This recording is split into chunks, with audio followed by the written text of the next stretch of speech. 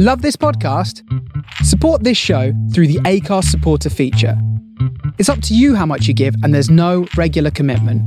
Just hit the link in the show description to support now. One size fits all seems like a good idea for clothes until you try them on. Same goes for healthcare. That's why United Healthcare offers flexible, budget-friendly coverage for medical, vision, dental, and more. Learn more at uh1.com. Hi, I'm Daniel, founder of Pretty Litter. Cats and cat owners deserve better than any old-fashioned litter. That's why I teamed up with scientists and veterinarians to create Pretty Litter. Its innovative crystal formula has superior odor control and weighs up to 80% less than clay litter. Pretty Litter even monitors health by changing colors to help detect early signs of potential illness. It's the world's smartest kitty litter. Go to prettylitter.com and use code ACAST for 20% off your first order and a free cat toy. Terms and conditions apply. See site for details. This week's episode of Under Consultation is brought to you in part by our wonderful Patreon backers over at patreon.com/underconsultpod. We want to thank all of you who have backed us during these trying times, and they're being rewarded by getting to hear next week's show a week early and ad-free. If you want to join them, head on over to patreon.com/underconsulpod.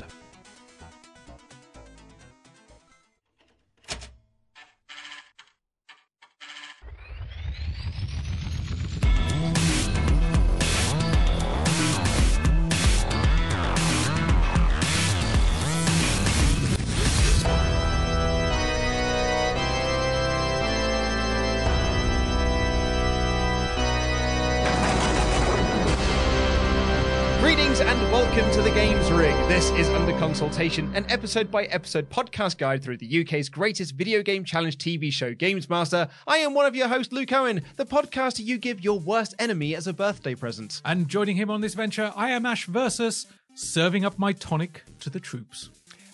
This episode aired on the 22nd of October 1992, and our number one film at the box office is Husband and Wives. Before we go out to dinner, we want to tell you something. Jack and I are splitting up. Don't do me a favor. Don't make a big deal out of it, okay? Because we're both fine. We're okay. Serious? No, we are. We're fine. We're fine. How can you get it, break up? That's insane. You're Jack and Sally. You got 2 kids. So Jack never gave you an inkling, huh? No. How did you meet someone so fast? Well, I used to eat red meat every day, and then I gave it up, and then I had some again recently, and I was totally bloated. I can't get my mind around this. This is what you leave Sally for? Going to keep this one fairly brief, I think. Yeah. 1992 Woody Allen movie, nominated for 2 Academy Awards. It is, like a lot of his films, kind of an awkward romantic comedy. It was filmed in a handheld style by Carlo De Palma, and cost $20 million to make, but despite positive critical responses, only pulled in $10 million at the box office.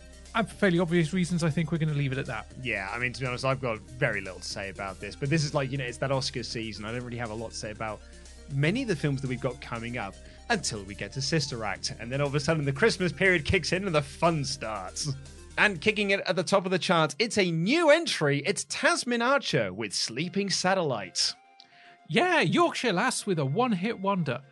And this was a song where as soon as I heard the name, I remember this one. And not just because I've recently been listening to Now Volumes 21 and 22 quite a bit. Mm-hmm. Unlike you, which is before we came on mic, I'd forgotten. I talked about the song and I was like, oh man, I can't remember how it goes. Quickly went onto YouTube.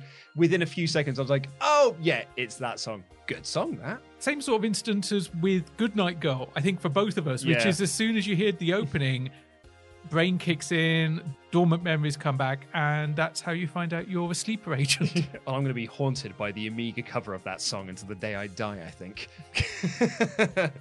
I'm just haunted by the song in any iteration. But yeah, so Sleeping Satellite was her first big hit off her debut album. It didn't really topple Ebenezer Good off the charts because the only people that toppled Ebenezer Good off the charts was the Shaman themselves, who just went, this is still at number 1. It's kind of screwing up our release pattern. Let's just delete it from the catalogue. We'll just pull it now. Yeah. Rarely happens. Normally that only happens when somebody does something wrong, or you know that a year or so down the line you've got an anniversary coming up and you want to do a remastered, repackaged deluxe edition. Yeah. Or you're Disney and you put videos in the vault. Yeah, exactly. But it was released end of August 92, swiftly rose up the charts. We got it for a couple of weeks. Yeah, we got it for a few weeks before, I think Boys to Men come in, but we'll get to that in a couple of weeks' time. Yeah, it did slightly better in Ireland. It topped the charts there for 4 weeks. Wow. And also outside of the British Isles, it was top of the charts in Greece, top 10 hit in other European countries. And up to this moment in time, it's Archer's only charting single in the US, and it peaked at number 32 on the Billboard Top 100, which is fairly respectable for a British artist that isn't, I guess, a legacy artist at that point in time. Yeah, with no foothold over in the US. While it was released in 92, it was actually written in the 80s by Archer and her co-writers. And it was only when she got a record deal that she's like, oh, okay, I've got some songs and this is a bit of a banger. And it is. It's a great song. Do you know what the song's about? I do not. It's about the Apollo moon missions. Really? Yeah. This one surprised me. The sleeping satellite is the moon. And if I understand it correctly, it talks about how we raced to the moon and it was the space race and it was man's great achievement. And now here we are 20 years on. And what are we? What do we aspire to? Do we aspire to go to the moon or do we aspire to work at a McDonald's? Well, we've got some big games released this week. Batman Returns for the Game Gear, Addams Family for the Super Nintendo, Snatcher is released on the TurboGrafx, and I missed this one from last week. Night Trap was released. Night Trap? Yeah. I've got this now on Steam. They remastered it, and the video looks good. But the game I know you and I are going to want to talk about, because released in Japan, it's released in North America, and next week, I believe, it's Super Mario Land 2, The 6 Golden Coins. This was a groundbreaking game because it gave us Wario. It actually gave Mario a nemesis that was not some dinosaur / dragon / whatever. It gave him an opponent that was his Moriarty because he was his equal. And then eventually it gave us Waluigi, who's just kind of creepy. But it looks so good on the Game Boy, and it really made you wonder, what else was this platform capable of? This was a watershed moment, and also the first Mario game I completed, because I didn't complete Mario Land. That Mario sprite is huge on screen. It's so big, but it's beautiful because it's the jump from Mario Land 1, where he is this tiny little sort of like black sprite in the corner, to this enormous, wonderfully cartoony Mario sprite in Mario Land 2. And as you say, with the induction of Wario in there as well, you've got the crazy worlds. I love the one with you go into the giant Mario statue and you sort of climb up the body. The woods is great. The haunted house is hard as balls. And then it really is. It's a tough bug at that level. Also, those star level when you get into space. I love the music and everything, but guiding yourself around all those stars is a pain in the ass. One last thing I want to go over before we get into the magazine. I'm not going to go into this in full detail because it's a bit too complex, but in this week in 1992, we got the settlement between Accolade and Sega, who were in a court battle and had been for sort of about a year or so, because Accolade reverse engineered the Mega Drive so that they could release their games without the license. And this gave way to Sega as a way to counteract Accolade reverse engineering it, to release the Mark III Genesis, which had the trademark security system, which would trigger this response to know you were playing a licensed game produced by or under license from Sega Enterprises Limited. Oh. So that game, this week was where we got with the settlement that's off the back of that came through. Wow. So yeah, big time in the games world. Actually, I mean, they would countersue and it wouldn't get resolved for a while. But eventually they settled. And Accolade made one of my favorite games for the Mega Drive, Barkley Shut Up and Jam. I've never played it, but I obviously know it's referring to Charles Barkley and not the bank. Yeah, it's an NBA Jam alike that's more violent because it's on the streets.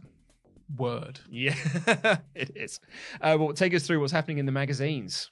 As we talked about last week, one of the things Superplay brought was an upfront and in-your-face approach to import games.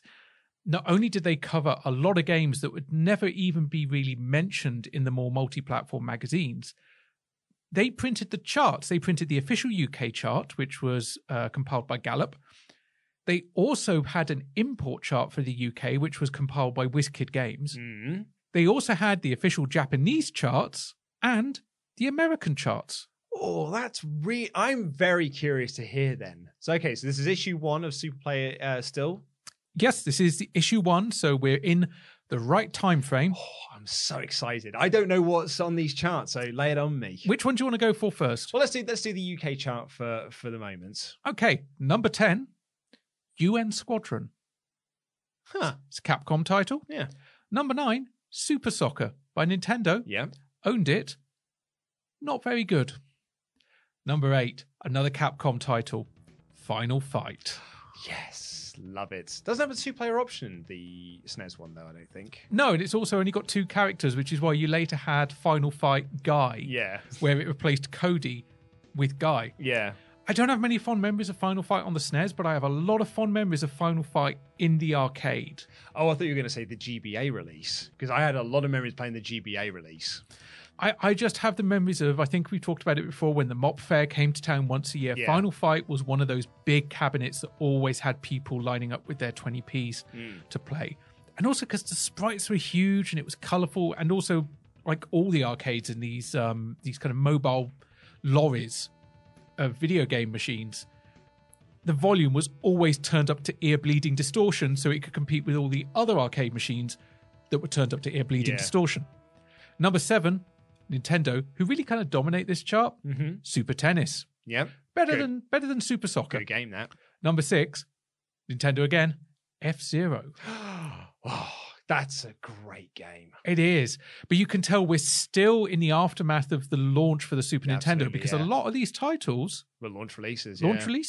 Number 5, it's Konami, Super Castlevania 4. One of my favourite games of all time.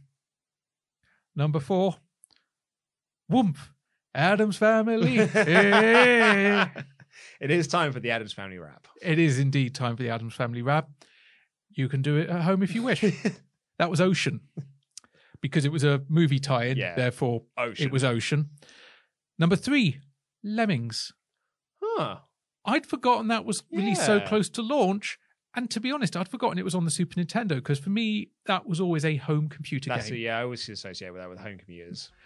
Number 2, Acclaim with Super Smash TV. I remember playing a lot of Smash TV because it got released on Xbox 360s, like I think whatever the arcade they call that. And they had a release of that. And I remember me and my friend being just sort of dumbfounded because one of the achievements they want you to get to completely 100% it is get through the whole game without dying. That, my friend, is impossible. Yes, I would not argue with that at all. But number 1, it's a title I think we'll see in a couple of weeks' time. It's Super WWF WrestleMania by LJN. Fantastic. We will see that in a couple of episodes, yeah. But what about on the import side of things? Yes. So titles being imported to the UK, and this also includes the region they're being imported from. So what's our big hitters? Well, number 10, it's UN Squadron. Number 9, Super Ghouls and Ghosts, Capcom from the US. Nice. Number 8, Super Castlevania 4. I guess if you've already got an import machine, you're probably still going to be backfilling and trying to pick up some of the same titles. Also, this is the world of NTSC versus PAL for Speed. And if I'd had more money at the time, I'd have probably been going primarily for imports myself. Number 7, Legend of the Mystical Ninja. Ooh. Yeah. Yeah. Yeah, that was Konami and also the US. You could get the Japanese version, but it would be bloody difficult to play. Number 6, another game normally the realm of the PC or the Amiga, SimCity. Yeah, well, I mean, that was a big, big release for the Super Nintendo as well. And it wasn't even just a straight port, because Bowser appears in it, and there's lots of little very, very much Nintendo touches. I remember playing this. I remember borrowing this from a friend, and he had 2 games that he was allowed to lend out. One was this, and this shows how much later it was, Super FX Stunt Racing. Yes, yeah. And I'm glad I chose SimCity, because stunt racing has not aged well, boys and girls. No. Number 5, Krusty's Super Fun House, which we had reviewed back in episode 1 of Series 2. Also from the US. Number 4, Super Smash TV. Nice. There's a lot of parallels here. Yeah. Number 3, Contra 3. Yes. Super Pro Protector. I still kind of like Super Pro Protector, but that's also because I like mechs. Yeah. And so I was fine with the robots. I was like, oh, this is like Appleseed or similar. Number 2, Zelda 3, A Link to the Past. Ooh. Big title. Big release coming soon. And number 1, guess what number 1 is at this time? At this time. I don't know. Hit me with it. Street Fighter 2. Oh, of course it is. Of course it's Street Fighter 2, which we've had previously already on this series, and we're going to get a lot of in this series. Now, for the US chart, I'll kind of skimp over it because actually there's a lot in common with the UK import chart. A few other different titles. PGA Golf Tour's in there at 7. Final Fantasy 2's in there at 6. Super Mario World is in there at 5, which to me implies that it wasn't a packing game in America, and I missed that. You'd have expected that to have been in the Gallup UK charts, but I don't think we saw Mario World standalone at this time. No, because I think the SNES that I eventually got came with All Stars Plus Worlds, which they managed to cram onto the same cart. Yeah. That was a bouncy boy of a cart. Impressive. Super Play Action Football. I've no idea if that's the same as Super Soccer. I'm going to assume it's not. And then F-Zero, Zelda, Street Fighter. It's kind of same old, same old. The Japanese chart, a little bit more interesting, and a game we're going to hear from in a little bit. Number 10, Turtles in Time. Oh, what a great game. Yes, we are going to get to that later in this episode. Number 9, King's Quest. Number 8, something called Light Fantasy. No, I don't know it either. Number 7, Prince of Persia. Ooh. Now, we get this one turning up very, very soon. And while I love the version that we talk about, I prefer this version. And I actually played this game on 3 different platforms. I played it on the PC, the Game Boy, and the Super Nintendo. And if you ask me to pick one to play for fun and enjoyment, it'll be the Super Nintendo one. It looks gorgeous, it plays gorgeous, and it's just a great game. Number 6, Aguri Suzuki F1 Super Driving. Driving, yes, indeed. Number 5, Parodius. Ooh. Pop and Twinbee and Little Squid. And also, that game's got some weird fan service in it. Have you ever played it? I don't think I've ever played it. Oh, man. When we get to a point where we can do stuff involving the Super Nintendo and playing games, I will show you the world of Super Parodius because it's a weird game, my friend. It's a weird game. Number 4, Mario Paint. Ah, yeah. That's going to be a big old one because we get the mouse with it and everything. Yeah, which will be useful on games like SimCity. Yeah. I think the first time I saw that was on Bad Influence. I think it's in the first episode of Bad Influence they show you the mouse for Mario Paints. Oh, maybe we'll drop in on Bad Influence at some point. Maybe. Who knows? Who knows? Mario Paint still has a cult following today, not for the painting aspect, but because of the music creation. It's a brilliant tool. Yeah, you've got access to the incredibly powerful sound chip of the SNES, lots of Nintendo samples, and people are just doing weird shit with that software. Yeah. Number 3, Tecmo Team Soccer. Yep. Number 2, and impressive, given how long it's been out, Street Fighter 2. There's a big old title at the time, though, wasn't it? So yeah, I guess that makes sense. But what could topple Street Fighter 2 off the top of those Japanese charts? A Final Fantasy game? No. It's I'll give you a clue. It's a Nintendo property. Okay. Is it Legend of Zelda? No. What was the other big one there? Donkey Kong Country's a couple of years off, yeah. We've already had a preview of this. Oh, of course. Super Mario Kart. Yes. Yeah, of course. Of course it's Mario Kart. Of course it's Mario Kart. I only had to do a brief driving motion to get it across. Thicko over here was like, Donkey Kong Country, even though that game doesn't come out for another couple of years. Well. I just want to say on the subject of magazines, I'm not saying we won't dip back to Superplay, but primarily we are going to stay on multi-platform magazines because otherwise it becomes far too easy to fall down the rabbit hole of only wanting to pick your favorites. Yeah. So we'll still have CVG as other titles come along, including Games Master. We'll be picking those up where possible. In the interest of balance and fairness, we're going to cover the launch of Mean Machines Sega. So we've had a Super Nintendo-based title that launched at this time, and now we're going to see how the other side lived, and we'll look and see what happened with Mean Machines when they went platform exclusive. Thank you, and welcome once more onto our special Games Master Holiday Camp. Now, a lot of people ask me, Dominic, you keep mentioning Auntie Marisha and her special culinary expertise, but we never actually see her. Does she exist? Well, the reason is Auntie Marisha, it's very difficult to get her out of the kitchen, but today she has, and if you'd like to cast your eyes up there, we can actually see her. She's servicing some of the members of our audience, so if you can all... Well, let's dive into the episodes. We see the kids filing in their hundreds as Dominic Diamond talks about Auntie Marisha, because we've never actually seen Auntie Marisha. Does she even exist? Well, it's hard to get her out of the kitchen, but she's here tonight, folks. She's in the audience. She's up there servicing some of the members of the audience. Holy shit. It's not the last we'll see of Auntie Marisha in this series either. No, and it's not the last of the questionable remarks that we'll have about her either. But yeah, she's up there. And it's really funny because those gantries are quite narrow. And you can tell the entire audience is smooshed right up against the back. So she can get past with her tea trolley for the gag. Yeah. Well, let's get into our first challenge. So what are we playing, Games Master? Salutations. I advise you to don your thermal underwear for the evening's first foray on a frosty little number called Fire and Ice. The task is to guide Cool Coyote to the secret Arctic level in less than 2 minutes.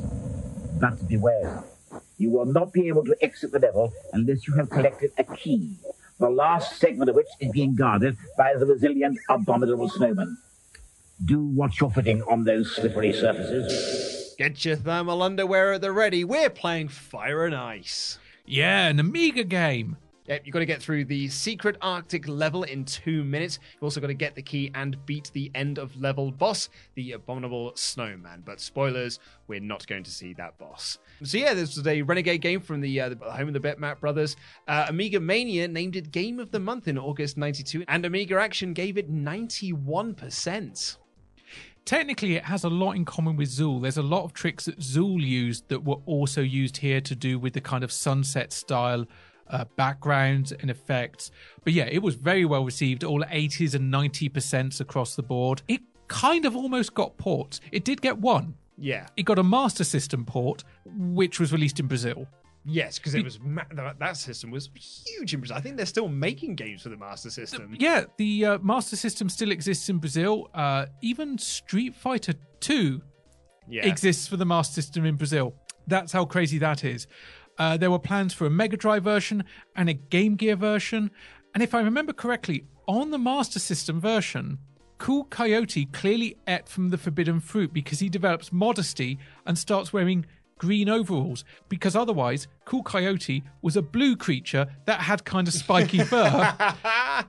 And you can bet that they went, yeah, we're making this game for the Master System. And Sega were just sat there going, really?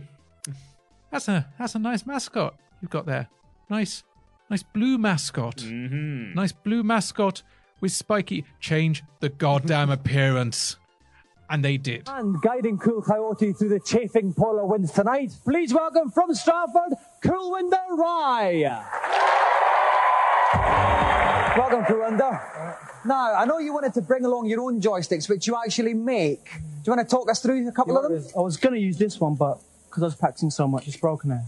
I can hear it. It does. So I'm going to use this one. Okay, so how did you make that one? What your favourite? It was a joint venture between my dad, my uncle, and me. That was originally a lunchbox, which was cast in aluminium. That's for my dad's work, and that's for my fruit machine. Okay, this is the one you're up to for tonight. Do you feel confident for your challenge? Not really, but it's only a game. Well, from Stratford playing this game, we've got Kulvinder Rai, who is a joystick maker by trade. Now, you had, what was his name? I've got Kulvinder Rai. See, weirdly, on my various sources, including the Games Master database, and I think the episode listing at tv.com or whatever it is. It was Coolwinder. Coolwinder? Coolwinder, yes. Which I'm thinking, that's actually a great name. Yeah. Like that sounds like a surfer. Because that's what I thought as well, because I did initially I had the same source that said it was Coolwinder. And then when I searched it, it all felt like they were pulling from this, like one source had put that and then everyone had copied them. But I thought it was, Google auto-corrected me to Coolwinder.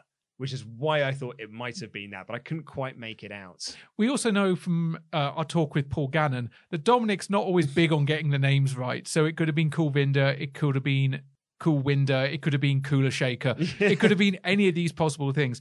But you're right. He doesn't just kind of create custom fight sticks, which, to be honest, I've done nowadays. It's fairly easy to do because there's no soldering required even. He has a joystick, which is a metal lunchbox, a joystick itself from his dad's work, which looks more industrial than anything else. Yep. And buttons from a food machine. It's pretty rad. It's pretty rad. It's also kind of weird to the point where I thought, did he go along for the audition and he came along and goes, I make my own joysticks? And they looked at him and went, you're on. Do you need me to play any games? No, mate, you're on. Because it's different. It's something that not a lot of people will have seen or even thought of. Making your own peripherals at that time was not, or customizing peripherals, apart from, vandalizing a Game Boy. A Game Boy comes into this world naked. Well, they do come into this world naked and begging. No.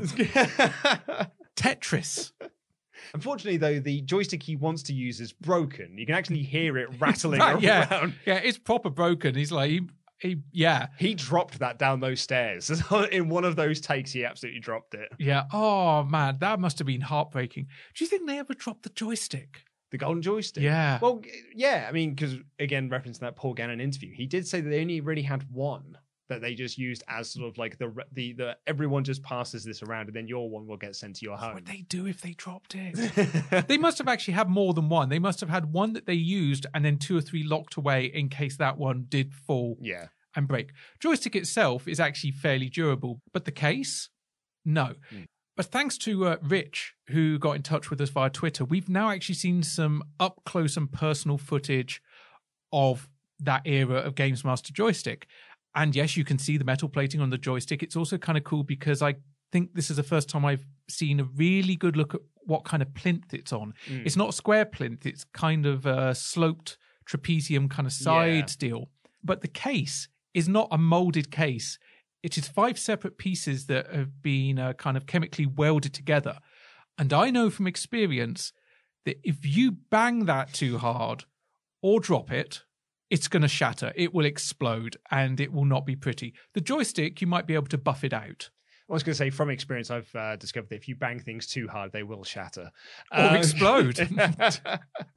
And guiding me through the chilly waste tonight is Games Master's very own Stephen Carsey. Welcome, Steve. Hello, Dominic. Now, Steve, any tips you can give Cowinder here? Well, as with so many Games Master challenges, it's all about speed. He's got to keep going, avoid all the obstacles, and keep a constant supply of snowballs coming out. Games Master Steve Carsey is here to help Dominic Diamond through this chilly wasteland, telling our gamer here that this is all about speed, which this gamer completely ignores. Steve Carsey is someone who we've seen in Series 1 in the review zone, and we thought he was just a runner. Turns out he was, a big part of the production team and would be around them for a long, long time with Games Master. Yeah, and he's pretty good on commentary as well. He's really got good. A very natural on-screen presence, and clearly, because he's involved behind the scenes, he has a natural rapport with Dominic Diamond, and it comes across nicely, which is good because poor Corinda... He biffs this challenge somewhat. Oh my God. I mean, there is the concept of having a hypothetical white whale, and then there is a literal white whale, because within about 15 seconds of starting, you encounter a rising, falling platform challenge. Sometimes they're literal platforms, other times they're air jets, they're springs. In this case, it's a whale with a water spout. And I'm fairly certain I've seen this in other games. It was in Super Mario Land. Yes. On the Game Boy. And also, I think, Super Adventure Island as well. It's that kind of style of thing. It's a platformy trope. And this is where he loses his life, where he loses his time. And honestly, I'm not going to shit on him for this because it's the joystick. His backup joystick does not have the degree of control that he needs for this. You can see he's struggling with the timing on the jump. The jump is not responsive enough, and in times it seems like the jump's actually stuck. And so I actually felt really bad for him. Yeah, it's It's a very embarrassing challenge to watch at times, not helped by the fact you've then got Dominic Diamond and Stephen Carsey pissing themselves at this lad, failing and failing and failing. To come out of this whale. There you can see it there. Oh, no, he has a bit under. He's got to be careful he doesn't fall into this icy water here. Oh, no, Kulwinder's lost one life already, and he's only been going for 30 seconds. Not the best of starts for Kulwinder. He's gone back to wait for his little whale again. He's having all sorts of problems here, Kulwinder. He's got to watch this water. Oh, no! He's off again! Kulwinder's lost 2 lives. He's hardly even started, Steve. I don't know what to say. No, I'm completely lost for words, Dominic. Apart from retire. And he's Gracefully. oh, no, he hasn't done it yet. Oh, no. Oh, Kulwinder, my heart bleeds for you. Steve at one point says he's lost for words, and Dominic says he should just retire. Whoa! He finally gets up from that whale with 1 minute to spare. Yeah. The one thing I will say in favour of the crowd, when he makes it past that, the crowd are with him. They're like, yay! Oh, yes! Right, that's the cup final reaction. Exactly. They may have realised that this is as good as it's going to get on this challenge. But he does encounter a second one and gets that straight away. The timing is just with him on that one. Yeah. It's funny, though, because this is a speed challenge, but he is not a speedy player. He very much takes his time. He will kill all of the enemies before he attempts to get past them. And you can almost hear Steve Carsey on commentary be like, just a bit quicker. A bit quicker would be good. Pick up the pace a bit. Yeah, pick up the pace a bit. He's not playing it like it's a speed challenge. It's borderline not playing. Yeah. And he gets 3 bits of the key with 10 seconds to go, but loses his final life and therefore loses the challenge. I think you're right about the joystick, but he really struggled. Now, Kulwinder, you were desperately unlucky with that, but you didn't actually get as far as we'd hoped. No, it's a very hard level. It's one of the secret levels, and also you need 2 warps to get there. Another thing, that wasn't my best joystick. It was my reserve joystick. So taking all that into account, I still done pretty good. It was sad. Yeah. It was a very, very sad thing to watch. I don't think he does himself any favours in the post-match interview, though, because he basically does a humble brag where he says, well, it is a secret level. It's actually very hard to get to that secret level. You've got to get through 2 different warps in order to get to that level, to be able to practice it. And he didn't get to use his preferred joystick. So with all that in mind, I think I did pretty well. I would rather have the humble brag than which we've had a number of times. We've had a lot of, yeah. You either go humble brag or you go trigger happy. Yeah. That's the way. Those are the 2 ways to go. But I don't think his performance and or his post-match interview certainly helped, because Dominic Diamond tells us that Games Master was left unstirred and defers to Games Master for final judgment. Well, Kulwinder, unfortunately, Games Master was left unstirred by that. And I have to actually defer to him to see what's going to happen to you. So, Games Master? I'm sorry, but that simply wasn't good enough. It's a banishment to the pit, I'm afraid. Oh dear, Kulwinder. This came out of nowhere. I knew at some point that people started to be banished or sent to their doom. I don't remember it appearing at this point, because this one caught me off guard. Yeah. And that's it. The diver appears, grabs him by the scruff of the neck, and as the audience rhythmically clap, it's kind of a more sinister golf clap, really. Yeah. He gets led off to the pit to his doom, to become part of Auntie Marisha's latest cooking experiment, for all I know, or fed to the Kraken. They missed out. They should have had a Kraken in this. Yeah, well, not only that, Dominic Diamond then said, while we mourn the sad end of Kulwinder Joystick Maker's life, let's have some reviews. Skip to the end. Gear change. Yeah. Do you know what? Not a great challenge. Nowhere near a great challenge. Kind of funny. But also, man, twist ending. That was an M. Night Shyamalan type ending. I did not see that coming. We see dead people because he's no longer with us. Spoilers. This week, we throw the markers of Queensberry rules out of the window as we look at beat-em-ups. First up on the NES, free your hometown from the clutches of some odious bloke or other in Street Gangs. It looks old. The graphics are pretty poor. The little men are sort of short, squat creatures that sort of maraud about. I'd rather sit in a vat of horse manure than play this game. Give it to your worst enemy as a birthday present. With games such as Star Wars and Mega Man 3 on the NES, this really is no competition against them.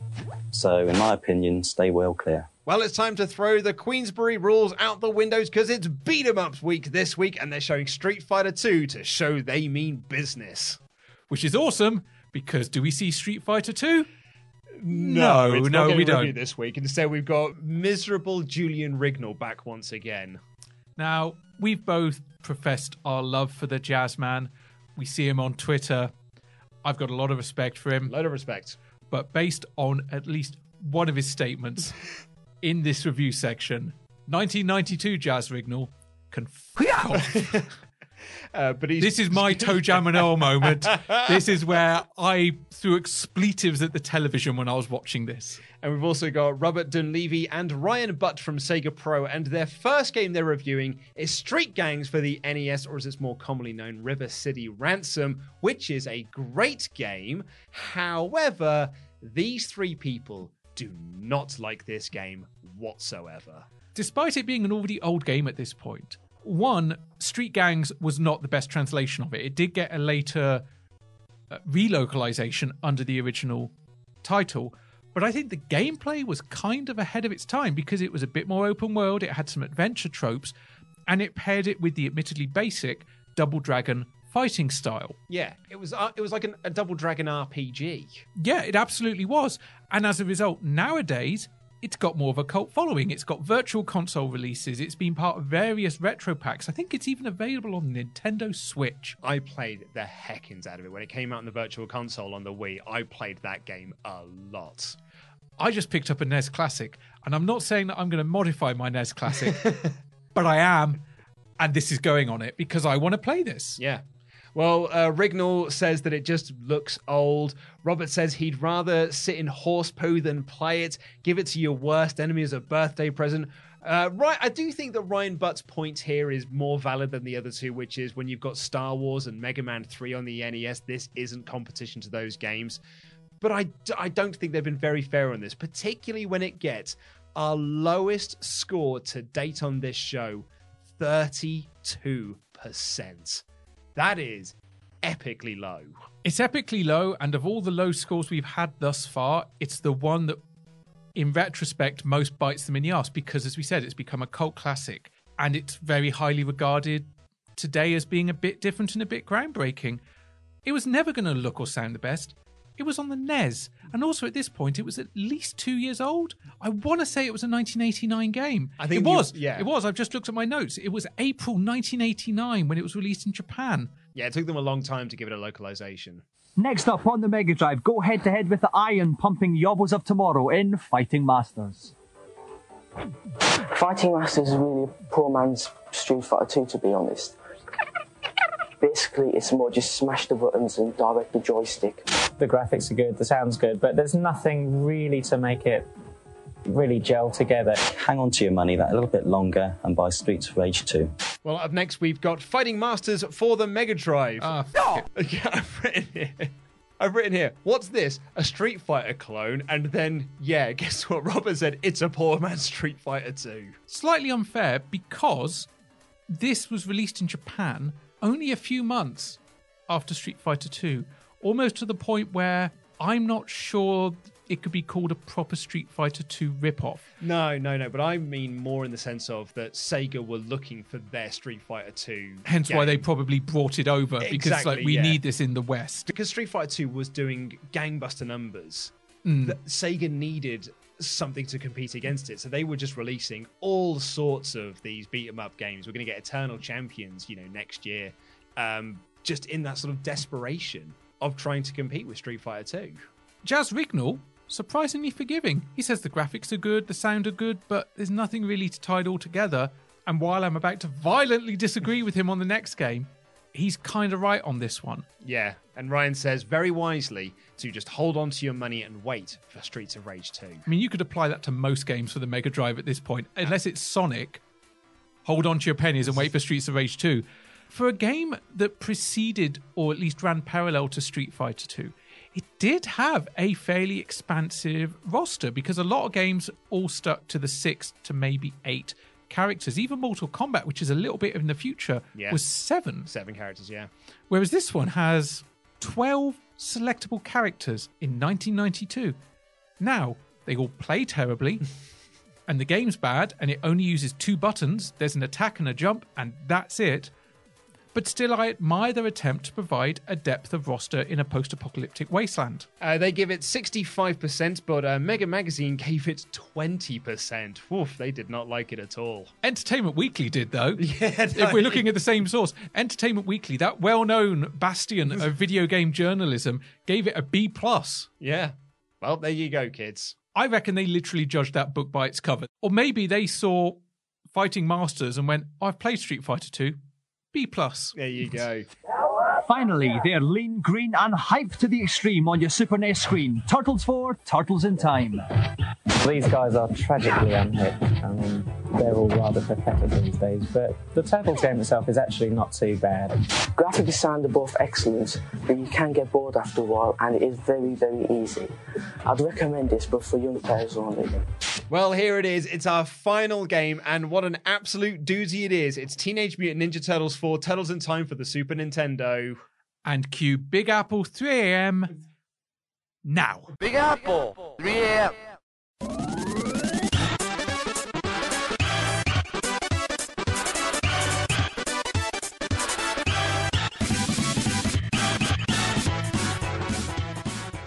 So you can tell this is the import version because the title screen says Ninja Turtles. The PAL version gets released in November here in the UK.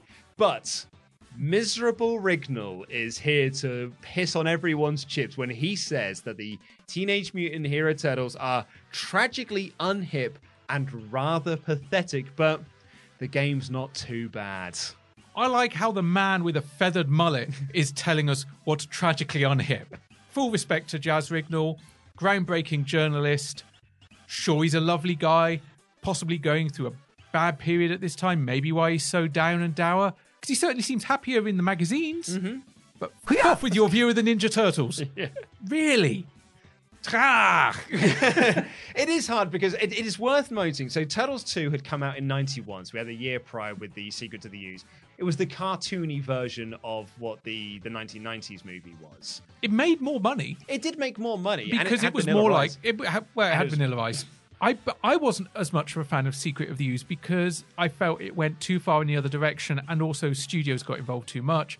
It's why Michelangelo uses sausages rather than nunchucks in the opening fight sequence. And it goes full on slapstick. There's some slapstick in the original. But it's tied together with this very serious tone, which was what the Mirage comics were, which is what Steve wanted to do with the original version of the movie. But it's, you know, the Parents Television Council, essentially, the parents, won't somebody think if the children got involved with all of these horrible weapons that kids could imitate. So instead, put actual items you could get in a household into the turtles' hands so they could use them as weapons. Like, do you know what I can't get when I'm 6 years old? A katana. Do you know what I can get? Sausages. Like, I can use those as weapons. Or a frying pan. Exactly. The thing is, you say you're 6, you can't get a katana. Have you not seen the episode of South Park where they get the ninja weapons? You're right. Also, not only the Parents Television Council, but let's be honest, the merch guys, the guys that want to be able to slap this movie on every single lunchbox. Yeah. However, while this may have been on the Turtles' decline, it does get worse after this, with something also called Turtles in Time. Yeah, we get Turtles 3 the following year, and the cartoon series had been on for 5 years at this point. It was in reruns.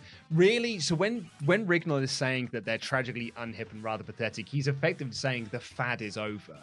And I think you could possibly make the argument that at this point, the fad did feel like it might be over, or getting to the point where it was over. Begrudgingly, I agree with you. Yes. Yes. But looking back in time, because this is my favorite Turtles game. It is, I think this is an absolutely fantastic game. Me and my friend, whenever we get together, we bust this out and we play through it and have a whale of a time, because I absolutely love it. And it looks great, and it sounds great. And while we've been talking, you'll have been hearing one of my favourite bits of video game music from this era.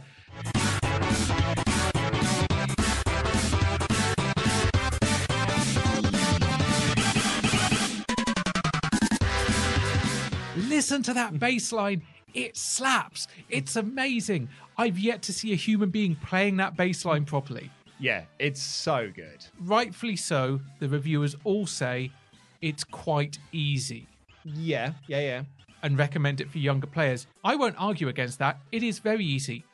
The first time I got it, I picked it up secondhand because clearly someone traded it in very soon after release. And because it was the Turtles secondhand, its price plummeted. And I think I picked it up for 20 quid, which 1992 to 93 was still a good amount of money, but it was also a lot cheaper than most games were new. I got home, and I plugged it in, and I played it all the way through. And I completed it in one sitting. Do you know what I did then? I hit start, and I play it again, because I don't need a game to last me a month or 2 months for me to enjoy it. I just want the game to be fun. Yeah, completely agree with you.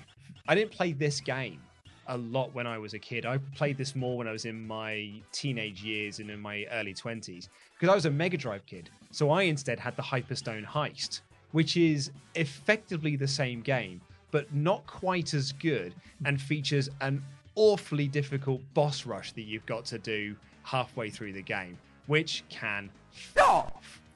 It is a much tougher game. It hits some limitations because via Mode 7 and a bunch of other things, the SNES was better equipped for this game. There's a lot of sprite-based games with the Mega Drive 1. This was not one of them. Nope. While it is an arcade port, it's not a pure arcade port. There's a couple of things it doesn't have. One is the arcade had a piece of music called Pizza Power. Yes, it did. Yes, from the tour. Only play this if absolutely necessary. Oh, I'm 100% playing it. Git. But that was the Attract music. Yeah. Obviously, it didn't have 4 players, which Konami games, The Simpsons, Ninja Turtles, X-Men, all of those had the simultaneous 4-player. While the Super Nintendo didn't have that, they had an entire extra level set on the Technodrome. Yeah. Which, even post-fad, unhip, it's still a lot of fun because the Technodrome was what you remembered from the cartoon. But it has one of those elevator sections as well, which is where you get the waves of enemies coming in. And, I want to go and play this game now. Yeah. Because it's fun. And that's what I need games to be, fun.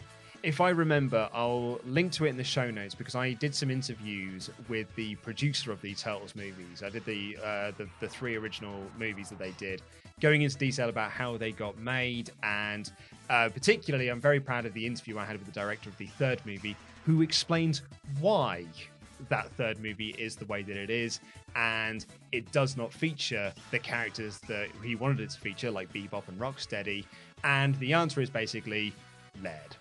Really? Yeah. Apparently Laird was just like not having any, but not using any of those characters. You got to make up your own characters. Did he not see what happened in Ninja Turtles 2 with Tokka and Razor? Well, that was also because of him, because he didn't want them using Bebop and Rocksteady in that either, so they had to create new characters. While that does affect the characters that appeared in it, fair enough. I'm not sure the budget at that point would have stretched to Bebop and Rocksteady because the Turtles 1 suits still look good, especially if you watch the film with appropriate colour and tone settings so you don't see the guy's eyes looking out from the back of Donatello's mouth like some nightmare vision. Turtles 2, they're mostly the same suits, so they've held up pretty well. The suits they use in Turtles 3 are not the work of Jim Henson. They are not. They're more the work of the Puppet Master. And it's appropriate to mention Puppet Master because this film looks like it was made on the budget of Puppet Master. This could be part of the Charles Band Full Moon film canon, and I say that as someone that loves those movies, but I would never look at those movies and go, these are big budget productions. Anyway, back to Turtles in Time, the game, because despite being a bit negative on it, they gave it a respectable score. Yeah, 80%. It's pretty good. Like the score that it gets does not reflect the comments that are said in the review. The review makes it sound like it's not quite River City Ransom levels of negativity, but it doesn't make it sound like it's 80% levels of positivity. Bar the difficulty, I think their main criticism would be it's an old property. Yeah. But if you're reviewing a game for which gameplay is the key, that shouldn't be a factor. Yeah. And it clearly wasn't, because I think I would not give this game a 90s. No. It's not long enough. I would give it a solid 88. Yeah. I'd give it a DeLorean. That would be my bar for it. It would be a solid 88. Completely agree. Oh, shell shock. If you thought to yourself, wow, that was a lot of chat about Teenage Mutant Ninja Turtles, but I think I'd like another 2 hours of it, well, I recently guested on the Prince Charles Cinemas Podchild Cinecast with my good friend Jonathan Foster to talk about the 30th anniversary of the 1990 Turtles movie. You can find that show wherever you get your podcasts from. But if you thought that was probably too much Turtles chat, then yeah, don't download that episode, but still download the podcast, it's really good. Right, back to Under Consultation. Let's kick shell! Now for this week's feature. All games begin as the merest of glints in the eye of programmers. This week we look at System 3's Putty from conception to completion with programming messiah Phil Thornton. I went to India for an extended holiday in order to design a new type of game. I wanted the game to be fluid, rather than the usual old concept of a character with legs that runs and walks and jumps. I came up with the idea of Silly Putty. Basically, I used to have a blob of it when I was a kid. To start with, I sketched the Silly Putty in a A2 pad. Started him off as a sphere, put the eyes on him, then produced some movements for him on pavement. Come on, then, I want you now. Every single Nasty begins life as a similarly humorous yet two-dimensional drawing. Step 2 involves bringing them all to life. The initial graphics are drawn on the Amiga itself and animated. You make up some sprite files, you make up some backgrounds to test. Step 3 involves piecing the levels together block by scrupulous block. The Nasties are placed in strategic positions and the gameplay is tested to make sure Phil hasn't been too over-ambitious. Step 4, the sound. We bring in a musician, obviously composes a wacky theme tune, and we actually generate sampled effects for all of the characters. Too bad. Just listen. Step 5. Game graphics are pilfered for box illustrations and the game is up and kicking. So, how long does it take a grown man with facial hair to make one game? Silly Putty took about 16 months of hard work for a team of 7 people. We've got an interesting feature next about Silly Putty and Phil Thornton, who basically takes us through how video games get made. And apparently, they start with an extended sabbatical in India. Yeah. I should have gone into the games industry. It sounds like there's great opportunities for travel. Yeah. He said that he had some Silly Putty when he was a kid. He wanted to make a game that had a fluid character rather than one that runs around. Then he just takes you through the steps. There's sketching of the characters, taking you through the baddies like Biggles the Wasp, Terminator Carrot, Snot Goblin, and Acid Drop. Snot Goblin is my favourite new wave of British metal band. And then you build the levels block by block and put the nasties in. Literally, actually, it's nice to see some of the development tools that are being used on the Amiga, because I'll be blunt, if what they were showing us was an actual building tool and not just a graphics package, it's much more modular than I'd have expected. Like the actual placement of the tiles and the items and the enemies, and I looked at it going, oh, this is pretty nifty. I didn't think everything about this segment was great, but I appreciated that it did attempt to at least simplify the game development process to make it accessible, and I'd argue it does a better job than the music section from a few weeks back. Yeah, absolutely. Yeah, and then he talks about musicians and coming in and making wacky tunes and sampled effects for all the different characters. Then you make the box art. So, how long does it take for a man with facial hair to make a game? Well, Silly Putty took 16 months with a team of 7 people. How many of those 7 people had facial hair? Well, yeah, I mean, they don't quite specify that. I know, I think it's important. I think they let us down at the last minute with that. Yes. I'd have argued he could have saved a fortune on that trip to India just by going to Woolworths, because he'd have walked in, looked on the shelves and gone, Silly Putty. When this feature was put on there, I was like, well, that's a very interesting feature. I wonder why this game of all games is getting so much attention. And then it's revealed why, because you could go to Games Master Live and play it there, including what I think was the SNES version, which wouldn't be released until Easter of '93. Wow. Yeah. That'd be quite a scoop. Well, all those reviews got the diver nice and wet, so pucker up for our next challenge, and it's a celebrity challenge. Let's find out what it is from the Games Master.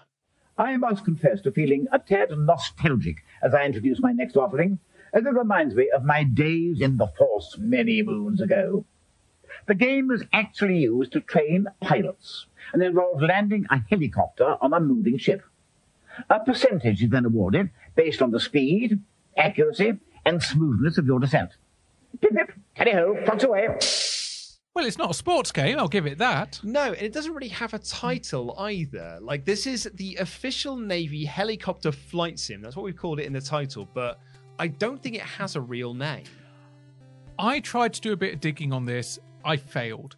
And I'm sure the simple fact I've said that means that shortly we will get an @ on Twitter going, well, actually, and that's fine because I want to know where this came from. Because if I was to make a guess, 1, this is on the Amiga. Yes.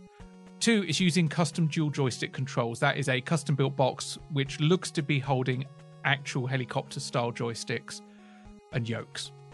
I'm going to go out on a limb and say this was made by Microprose or adapted from something made by Microprose because that was their jam. That was their thing. Absolutely, it is. And I think that it being an official Navy product, that makes a lot of sense, that it's probably a bit hard to find some information on.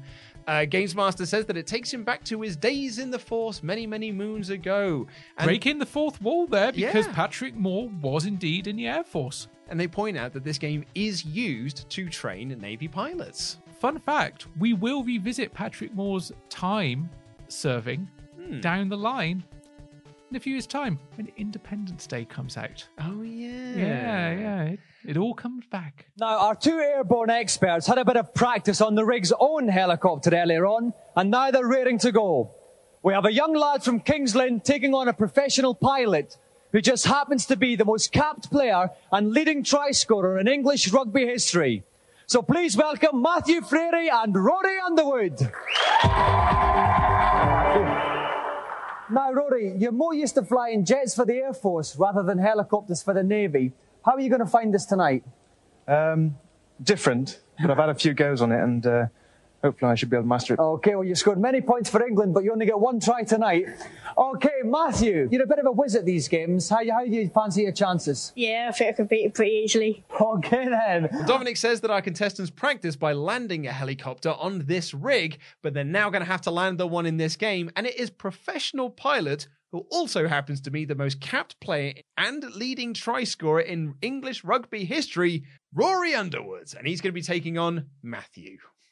He's a bit of an overachiever, isn't he? Isn't he just? So yeah, he played for the Strike Command and main RAF rugby team while also being a flying officer for the 360 Squadron and was then a lieutenant in 1995 while playing rugby for Leicester professionally and continued with the RAF until 99. It's been described as one of the greatest wingers of all time. Sod Jimmy, Sega should have had this dude as their mascot.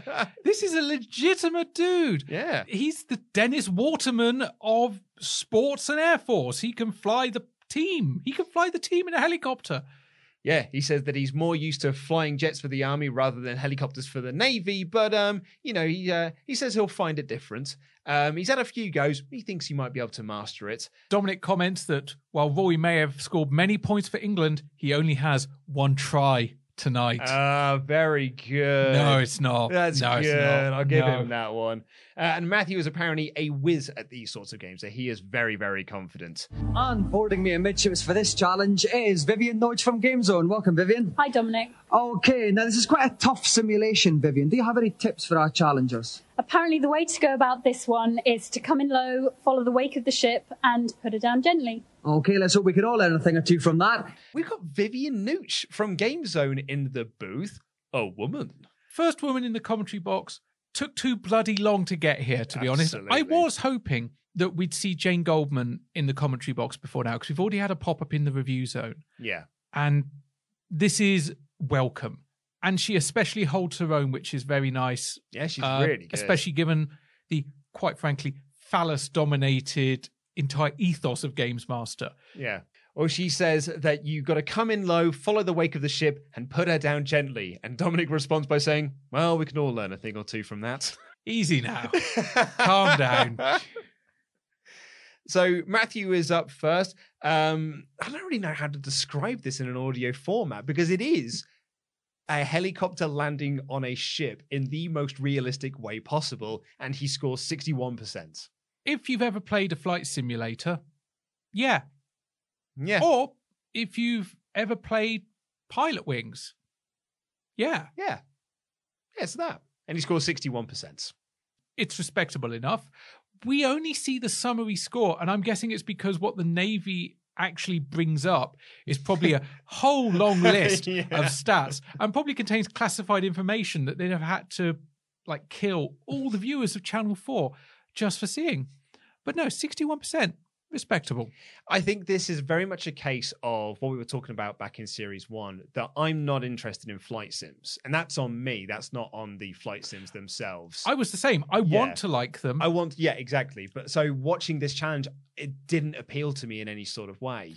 It didn't really appeal to me, but I did appreciate that clearly this game took a lot of skill. This simulator, took a lot of skill, especially because the landing that Matthew did looked pretty good, but only ranked 61%, which wouldn't be a passing mark in any armed forces kind of like qualification. If you'd like to see if proper pilot Rory Underwood can beat Matthew's mammoth score of 61%, join us after the break.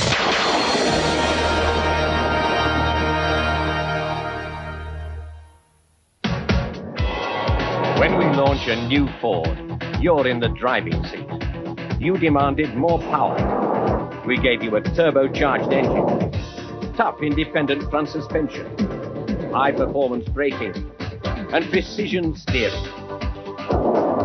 And you demanded all this in a Ford big and powerful enough to deliver nearly 2 tons. The new generation Transit. Obey me, Wario. I am your master. Mario is your enemy. The wicked imposter Wario has cast an evil spell over Mario Land. Don't let Mario get the 6 golden coins. Don't let Mario reach the palace. This is the biggest, most dangerous, most challenging Game Boy adventure yet. Obey Wario. Destroy Mario. Don't fall under Wario's evil spell in Super Mario Land 2. Only on Game Boy. One size fits all seems like a good idea for clothes until you try them on. Same goes for healthcare. That's why United Healthcare offers flexible, budget-friendly coverage for medical, vision, dental, and more. Learn more at UH1.com. Ryan Reynolds here from Mint Mobile. With the price of just about everything going up during inflation, we thought we'd bring our prices down. So to help us, we brought in a reverse auctioneer, which is apparently a thing. Mint Mobile Unlimited Premium Wireless. How to get 30, 30, bit to get 30, bit to get 20, 20, 20, bit to get 20, 20, bit to get 15, 15, 15, 15, just $15 a month? Sold! Give it a try at mintmobile.com/switch. $45 up front for 3 months plus taxes and fees. Promo rate for new customers for limited time. Unlimited more than 40 gigabytes per month. Slows full terms at mintmobile.com. Hey, it's Paige DeSorbo from Giggly Squad. High quality fashion without the price tag. Say hello to Quince. I'm snagging high-end essentials like cozy cashmere sweaters, sleek leather jackets, fine jewelry, and so much more. With Quince being 50 to 80% less than similar brands. And they partner with factories that prioritize safe, ethical, and responsible manufacturing. I love that. Luxury quality within reach. Go to quince.com/style to get free shipping and 365-day returns on your next order. Quince.com/style.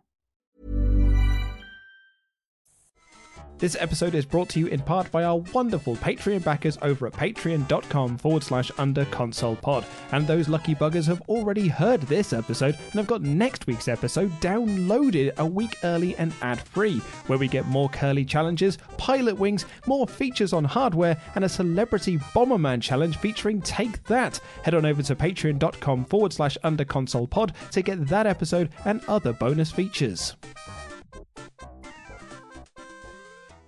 For delicious sweet and sour pork or chicken, simply add new Uncle Ben's sweet and sour sauce.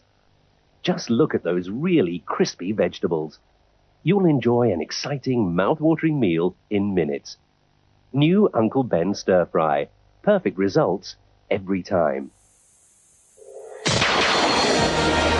Welcome back. I've got Vivian Noge from GameZone beside me. We have just witnessed an amazing descent and launch from young Matthew Frary on an official Navy helicopter flight simulation. We've got Rory Underwood about to take his try. Rory, are you ready? I'm ready. Then off you go.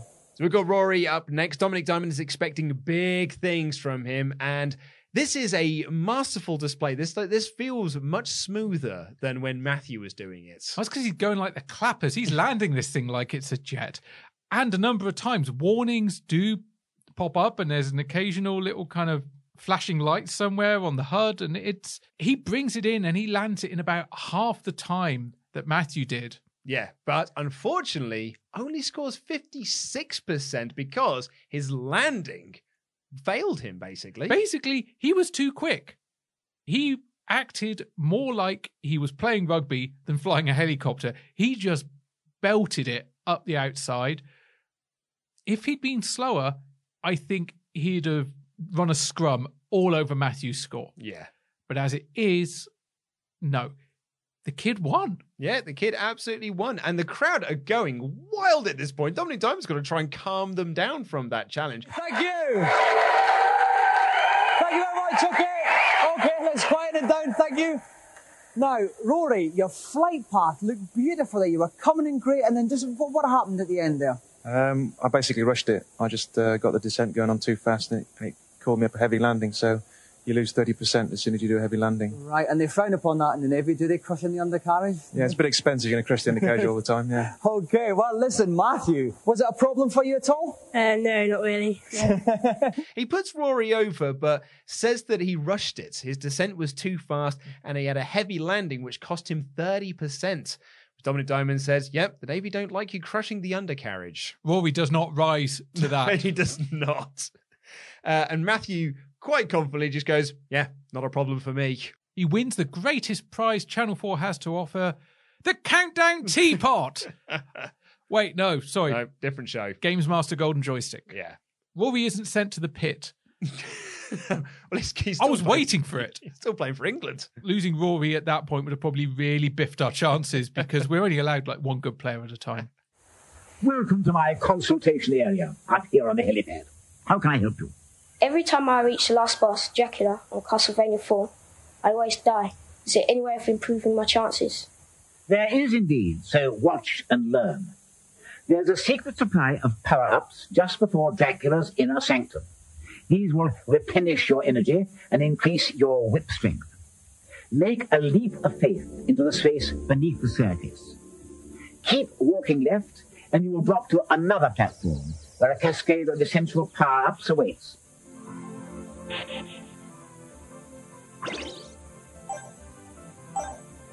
Then return via the invisible staircase, pressing up and right on the joypad, and leap back to safety. Thank you, that's great.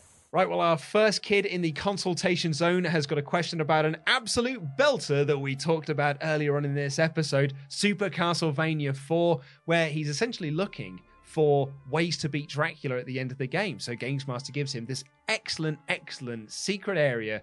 Just before you go up the staircase, you take a leap of faith, walk over to the edge, and you get replenished with the maximum of 99 hearts, whip upgrades, and power boosters, and you just got to walk back up the staircase to safety. What can we say about Super Castlevania 4?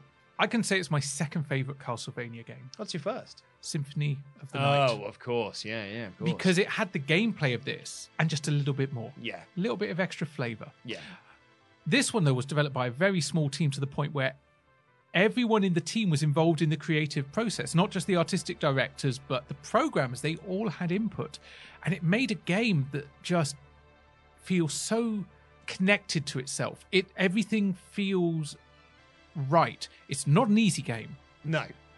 Like, the power-ups this kid is after and gets before the fight with the Big D, you need those because he's a tough bastard to beat. You need the chain whip, you need all the pots, you need every little bit of help you can get. Yeah. If you can beat this guy without all those power-ups, you're a better gamer than I am, and I will happily say that. This is where you tell me you've done it. No, I mean, Castlevania 4 is one of the few Castlevania games that I have, finished, quite competently finished. I do really, really love it. It's my personal favourite Castlevania game because I like the simplicity of it. While you very much appreciate Symphony of the Night is a far and away better game, I will always play this over playing Symphony of the Night just for its simplicity. That's why I love the original Castlevania as well, and Castlevania 3.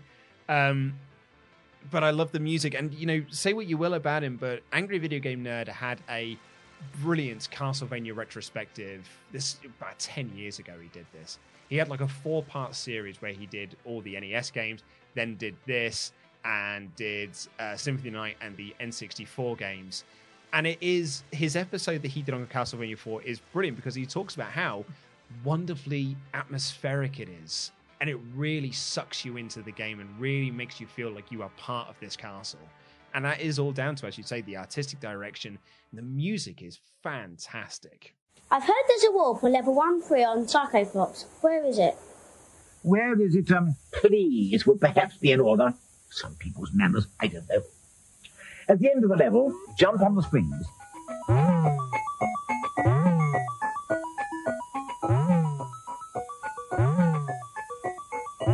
When you reach the highest one, release the crow, which will make a hole in the background. Do this 3 times, and a warp door will open up.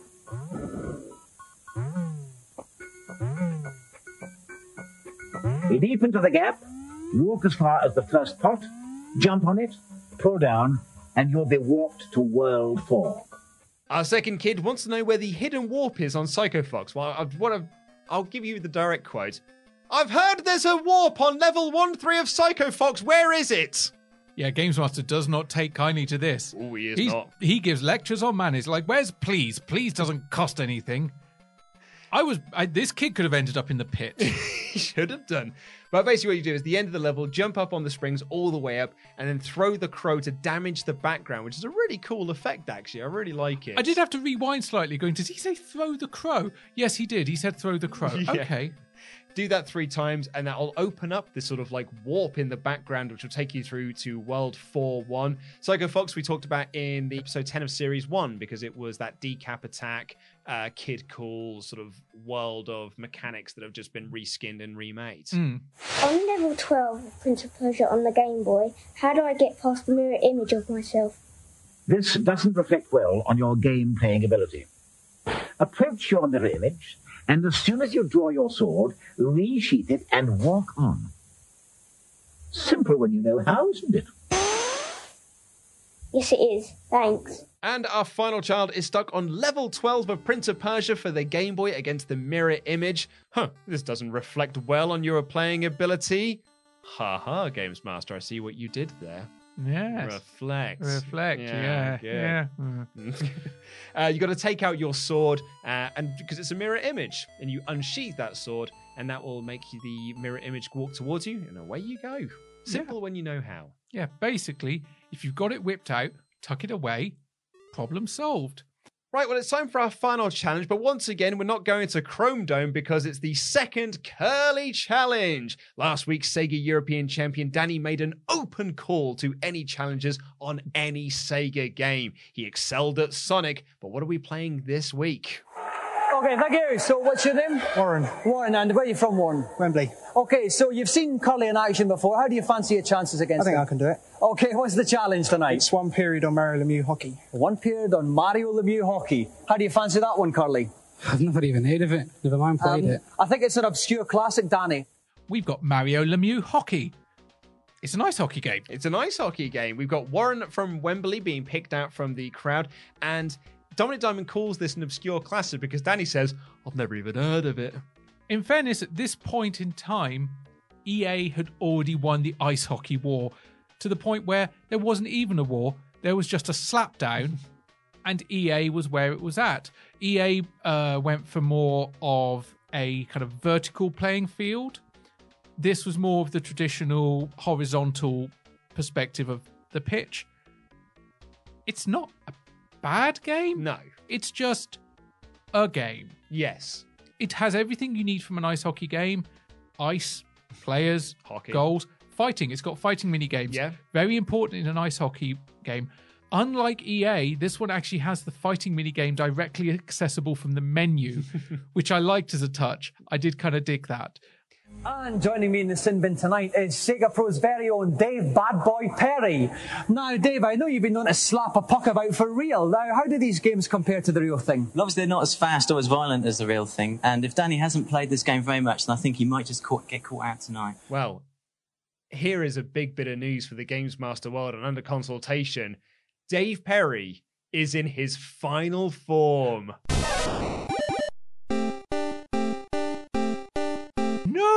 No, he's not. Oh, Shell Shock. He's wearing the bandana now. But he's not wearing the leather jacket. Right. I didn't think we were counting that because he's also not the animal. Because he's called Bad Boy Dave Perry here. Yeah, which he laughs at. He's just like, yeah, all right. This feels like we are really now in games animal territory. This is the final stages. This is so close. Spoilers, we don't quite get there next week either, but we're getting close to where we will get the full animal. Well, Dave Perry is a hockey player himself. He's been known to knock a puck about for real. And he points out that this isn't as fast or as violent as the real sport. But, he thinks Danny might get caught out tonight. If Danny was playing it cool, he'd have gone, it's not my best game, but I know the sport. As opposed to what he did say, which, as you said, is, I've never even heard of it. Yeah. He looks genuinely unnerved at that point. Yeah. Because I think he realizes, if they're picking games I've never really played before, even if we take that there was a gentleman's agreement that the game was chosen and he'd maybe played it a few times earlier that day, it's still not going to be one he's super familiar with. It's not going to be as daft as challenging him to Sonic. No, exactly. Like Sonic, he can just, speed through without any challenge. Saying you chose a slightly later level is not going to throw this guy off. But Danny scores right away, and there's a shot of the crowd with this kid who has almost like his head in his hands. He cannot believe this man who's never even heard of this game is currently leading. If he's played NHL, which he probably has, all he has to do is take his gaming tactics and turn them 90 degrees. Yeah. Because he doesn't just score, he scores a pretty freaking sweet goal. Yeah, he worked that keeper around. And to be fair, it is all Curly. Like Dominic Diamond says that Warren was the pre-match favourite, but Curly is showing him up a little bit here. And then the fight breaks out, as you said, and we get this wonderful shot of Danny and Warren playing this game, just chuckling to themselves as they get into this fight. As like two mates just enjoying playing this silly little game. We get that on some of the celebrity challenges, but when it's two kids playing against each other, it doesn't happen so much. But yeah, they're having fun. They're talking a little bit of smack to each other. They're probably exchanging cake recipes. It's all going good. Yep. But Danny is wiping the ice with this guy. He really is. He's running over him like a Zamboni. It's not going well. It's pucking slaughter. It is. Warren equalizes, and just as the buzzer goes, Danny scores again, but the time has run out, and they just sort of end it with like, well, it was a draw, so Danny remains undefeated in a way. Okay, thank you. Well, Warren, commiserations there. The challenge was to beat Curly. You got an honourable draw, which is better than anyone else did. So talk us through, how do you think you failed to get that elusive victory? I managed to get one back, but just couldn't get it past their goalie, so... Okay, now Danny, still undefeated. Is there anyone out there who can beat you? Well, Warren nearly did. It was a close match, and he deserves credit for it. No, that's not in a way. If the challenge is beat Danny Curly, a draw is not a victory. No, and I get that. To use wrestling parlance, you don't change titles with a time limit draw. No, unless it's wonky Russo booking. I completely agree with you, and I completely get it.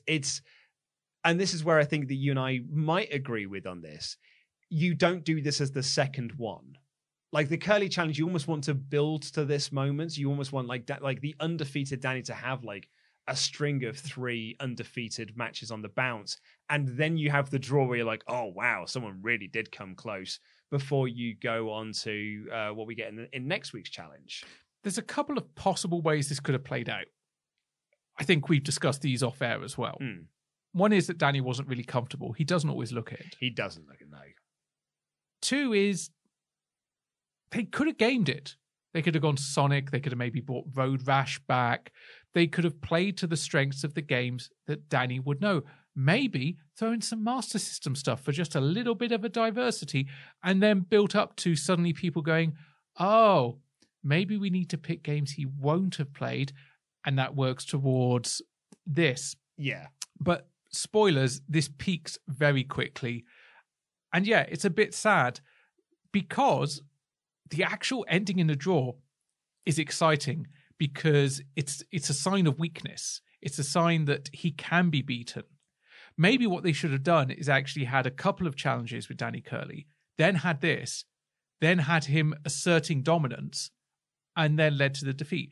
And the thing is, they could have done it because, of course, they didn't have to shoot it in order. They could have had him lose, spoilers, and then still filmed another 3 or 4 where he won. And as long as they didn't have the same audience in to cause confusion, they could have then chopped and changed and edited it. But for whatever reason, they didn't.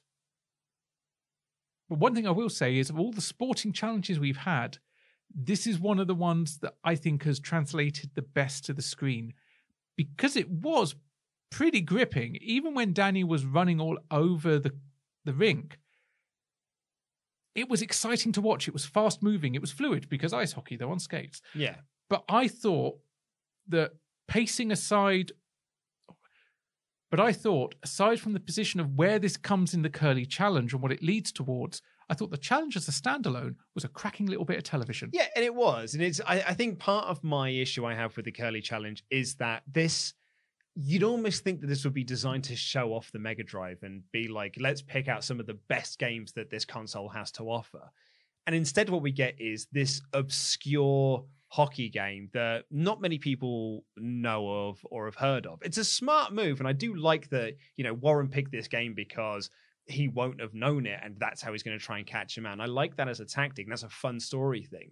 But it's not showing off, like, there are 100 Mega Drive games you could have picked before this that really would have been like, oh wow, this Mega Drive is a very cool console with all these cool games.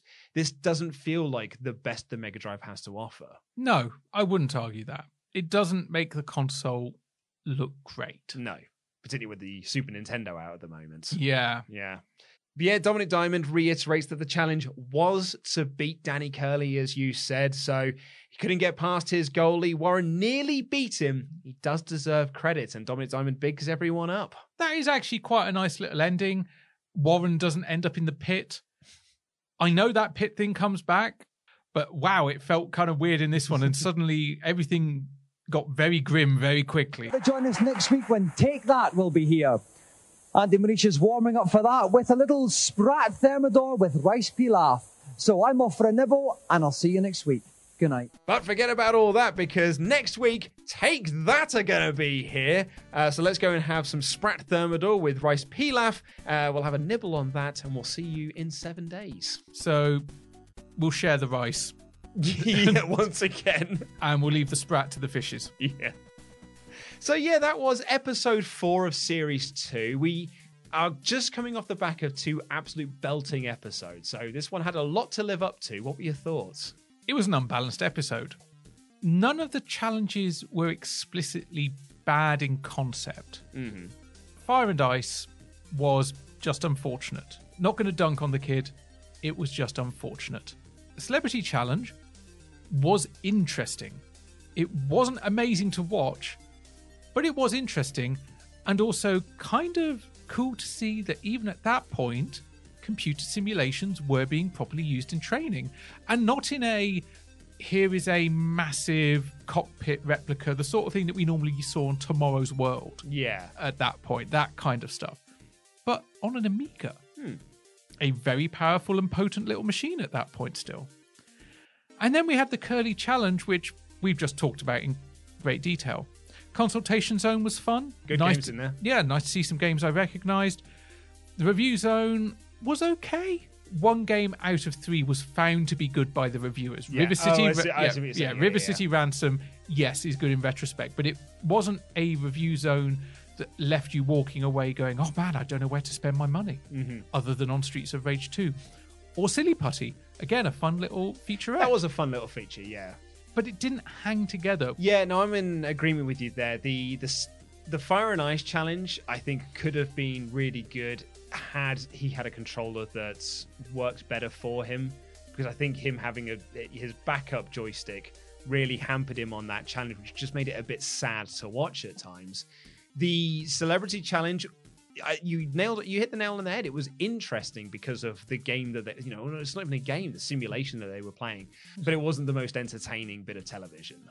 Also, why did they keep highlighting enemy helicopters when they did jack all? Well, that's it. Yeah, because it wasn't really about that. It was just landing a helicopter, which it's from a technical standpoint, it's amazing. You mentioned sort of like how to there. Like this feels so how-to and tomorrow's world, but it doesn't really feel like Games Master. And then you get to the Curly Challenge, which I've got my issues with, which I appreciate are my issues, and I don't think I'm going to have a lot of people in the same agreement with me. So I don't think it was a fully balanced episode, particularly coming off how good the previous 2 episodes that we've had. Do you know what it felt like? Scraps. Yeah. They cherry-picked challenges. They didn't necessarily film everything in sequence, and there was always going to be episodes that were weaker. And this was one of them. I don't think it was a bad episode. Nope, I don't think it not. was the worst episode we've had, not by a long shot. And yes, we get the 9/10 Dave animal. 9/10. Sorry, the 8/10 Games animal, because he's still missing the jacket and the name. Yeah. So score-wise, I was just looking at our previous scores now because I've got them written down so I can do this sort of thing. We got a graph. We've got a graph and everything. I gave episode 1 75%, and I do think this was better than episode 1 because it doesn't waste 3 minutes on a joke. But I'm going to go at 78. We are very close, and I don't think you saw my score on my iPad because I went with 77%. Ooh. Oh, who saw that coming? Yeah, I think we're in agreement. It's not a bad episode. It's just not a good episode. It just is.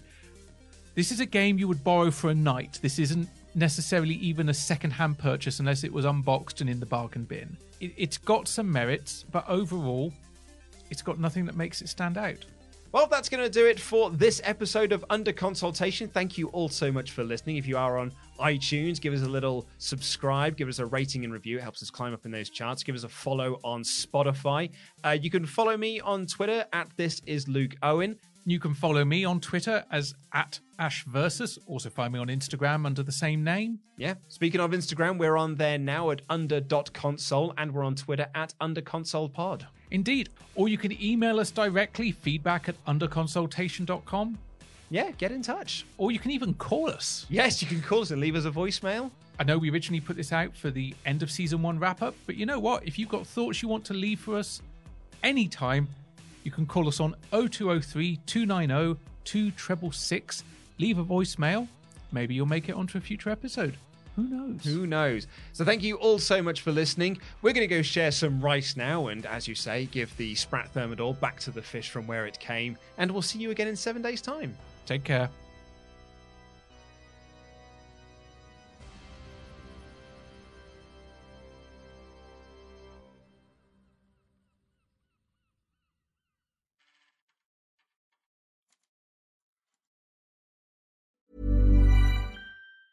Hi, I'm Daniel, founder of Pretty Litter. Did you know cats tend to hide symptoms of sickness and pain? I learned this the hard way after losing my cat, Gingy. So I created Pretty Litter, a health monitoring litter that helps detect early signs of illness by changing colors, saving you money and potentially your cat's life. Pretty Litter is veterinarian developed, and it's the easiest way to keep tabs on your fur baby's health right at home. Go to prettylitter.com and use code ACAST for 20% off your first order and a free cat toy. Terms and conditions apply. See site for details. Even when we're on a budget, we still deserve nice things. Quince is a place to scoop up stunning high-end goods for 50 to 80% less than similar brands.